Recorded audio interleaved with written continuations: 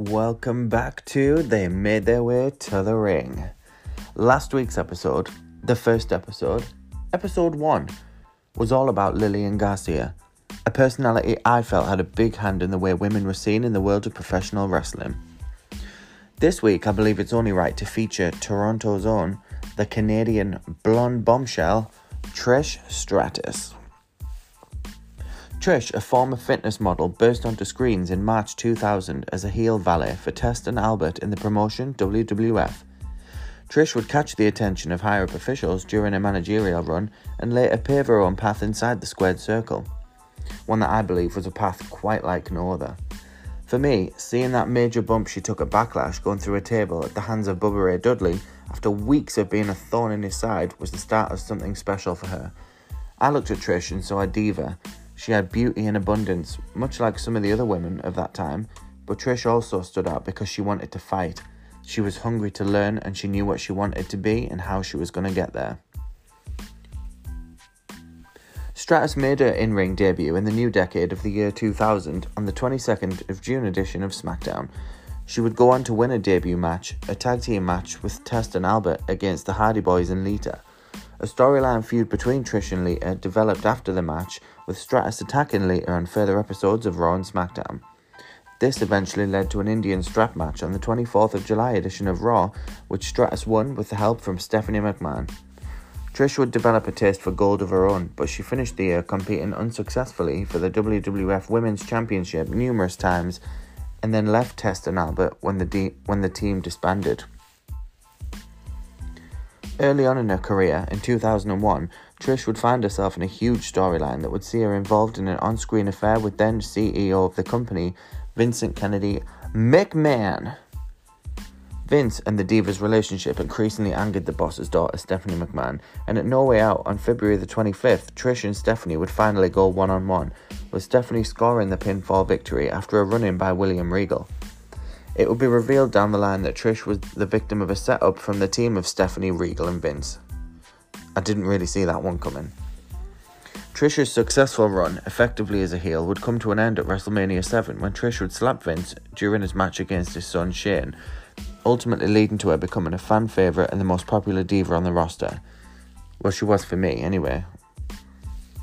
I always see Trish as a babyface and a champion, the best girl of her time, to be quite honest. It was a major storyline for her, but did it do her justice? Well, I think so.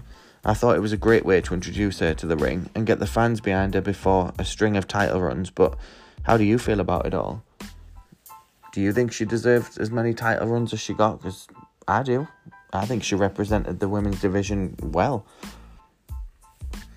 In 2001, Trish's momentum gathered speed. She won a Brown Panties tag team match, teaming with Lita against Stacy Keibler and Tori Wilson at Invasion. But I do remember thinking, is this Trish's downfall? Falling back down the ranks, is she going to be seen here and there rather than weekly? But after an ankle injury in the summer of 2001, Trish returned in autumn at Survivor Series in a six-pack challenge. This also featured Jazz, Ivory, Mighty Molly, Lita and Jacqueline, where she would capture her first title, the WWF Women's Championship. She was now a full-time competitor and was destined for gold. Some of you maybe thought, oh, here we go again, when she captured the gold, but I personally loved it. I saw her as a well-rounded competitor, and honestly, much like today's Charlotte Flair, for me it felt like there was always something not quite right if we saw Trish without the gold, but for me, she was a deserving champion. I think she didn't have that much in the way of competition. There was other girls on the roster. You had Candice Michelle, Tori Wilson, all of these kind of girls, the Playboy cover girls during Trish's era.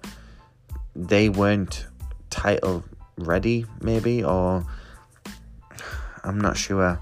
But Trish didn't have much in the way of competition back then. So Trish's next feud involved Jazz over the Women's Championship, where she was booked to retain the title at the Royal Rumble, but being booked to lose the belt to Jazz just 2 weeks later on the 4th of February edition of Raw. Stratus then went after the title for several more months, even competing in a triple threat match at WrestleMania 8 against Lita and Jazz in her hometown of Toronto, Canada, but failed to win the match. So while chasing after the women's title, Trish would do something that wasn't really seen in the wrestling world. She won a men's title belt, the WWF Hardcore Championship. This was on May the 6th. She pinned Crash Holly after Bubba Ray Dudley hit him over the head with a trash can. She then, however, lost the title to Steven Richards soon after. This was due to the stipulation that the belt was defended 24/7 as long as there was a referee present. Now, that for me, obviously, is where the 24/7 championship came from. See, Dana Brooke was always my champ. I'm just putting that out there. That girl served. She deserves way better. Anyway, 1 week later, she regained the women's title in a tag team match with Bubba Ray Dudley. During this time, Trish began wrestling solely on the Raw brand after being drafted in the WWF brand extension. Trish's second reign as champion came to an end on June the 23rd when she was defeated at King of the Ring by Molly Holly. The two divas continued their storyline feud for the next 3 months. After a failed attempt to win the title in July, Trish won back the championship at Unforgiven. She was feuding with Holly at the time. She was also involved in an angle with a new diva on the roster, the mean, insane, and quite frankly vicious Victoria. She held a storyline grudge against Stratus, claiming that she was betrayed by her when they worked as fitness models.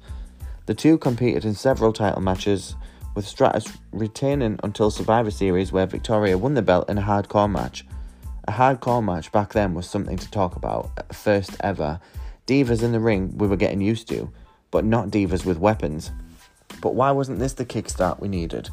We looked at today's wrestling, and weapons are just a normal part of feuds or matches, but back then, it was something really special, and a title on the line just brought in the viewings. This was one of my favourite matches from the Divas era. The brutality was just mad. Trish would go on to have some iconic feuds with Victoria and Lita, and have some special moments on screen. I always saw Trish as a mountain each diva needed to climb to get to the top spot.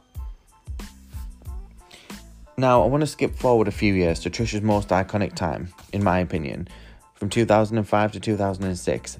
It was very much a roller coaster of a year for many reasons.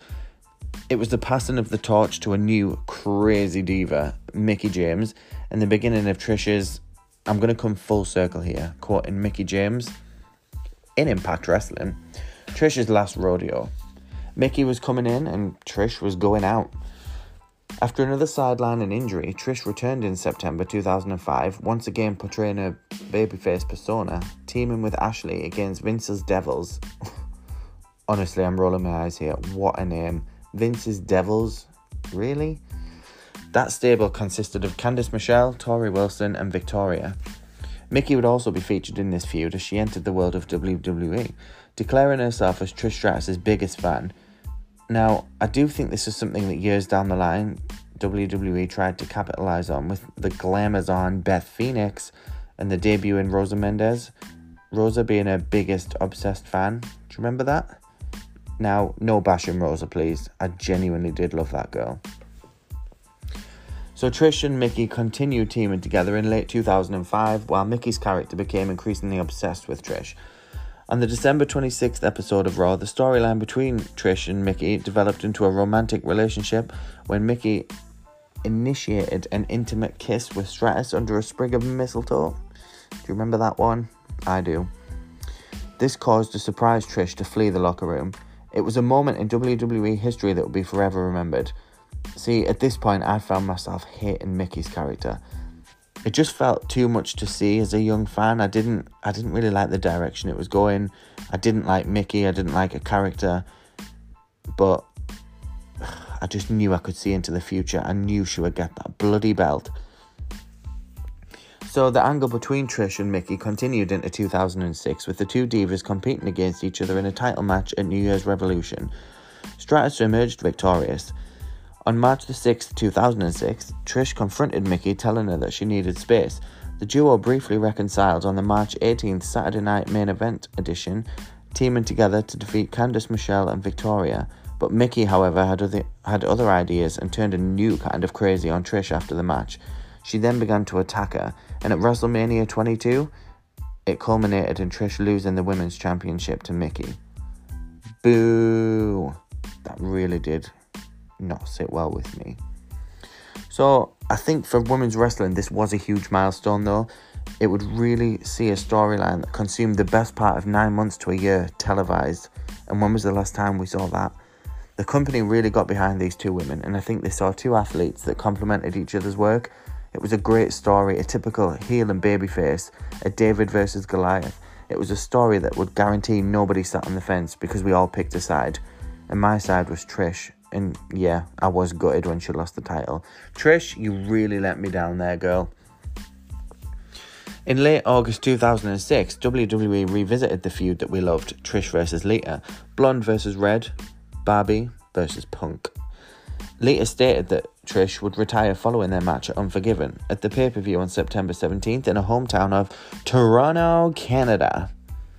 Trish defeated Lita with fellow Canadian Bret Hart's signature maneuver, the submission, the sharpshooter, to win a 7th and final women's championship and retire as a champion. Now, I'm really happy that she retired a fighting champion on the high that she did. She really did break those glass ceilings and then left behind a trail of destruction for the next group of women to clean up. So, Trish would return home to WWE on many part-time occasions following her retirement.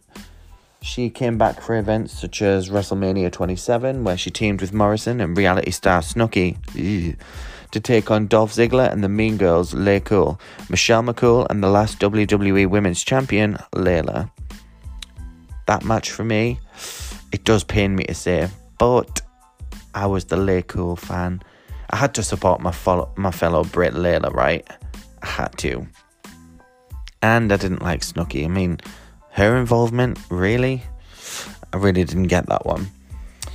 She also came back for a Hall of Fame ceremony devoted to the champion herself. Also a 25 years of Raw celebration. And the first ever women's Royal Rumble match and a tag team match at the first ever all-women's pay-per-view, Evolution. Then we skip forward to mid-2019 and Trish entered a small feud with the Queen of WWE, future Hall of Famer and now 12-time Women's Champion, Charlotte Flair. Do you think she's going to get 16 times? Maybe even 17 to surpass her father, Rick? Yeah, I think it's coming. But much like Lita and Mickey back in the day, Charlotte's aim was to permanently retire Trish, and that she kind of did. She put Trish back in the history books and continued her reign as the most dominant woman in wrestling's history. So, who have you got on that score, Charlotte or Trish? Who do you think deserves the title of most dominant women's champion? Well, that wraps up episode 2 of They Made Their Way to the Ring. Thank you all for listening. You can find me over on Twitter at Slee_Ryan. You'll find my picture of me in a red woolly pom-pom hat kind of thing. Please submit your thoughts and questions. Please remember to keep it friendly and enjoy this women's wrestling journey. Let's enjoy it together. I hope you all have a lovely Christmas. Thank you and see you soon for episode 3.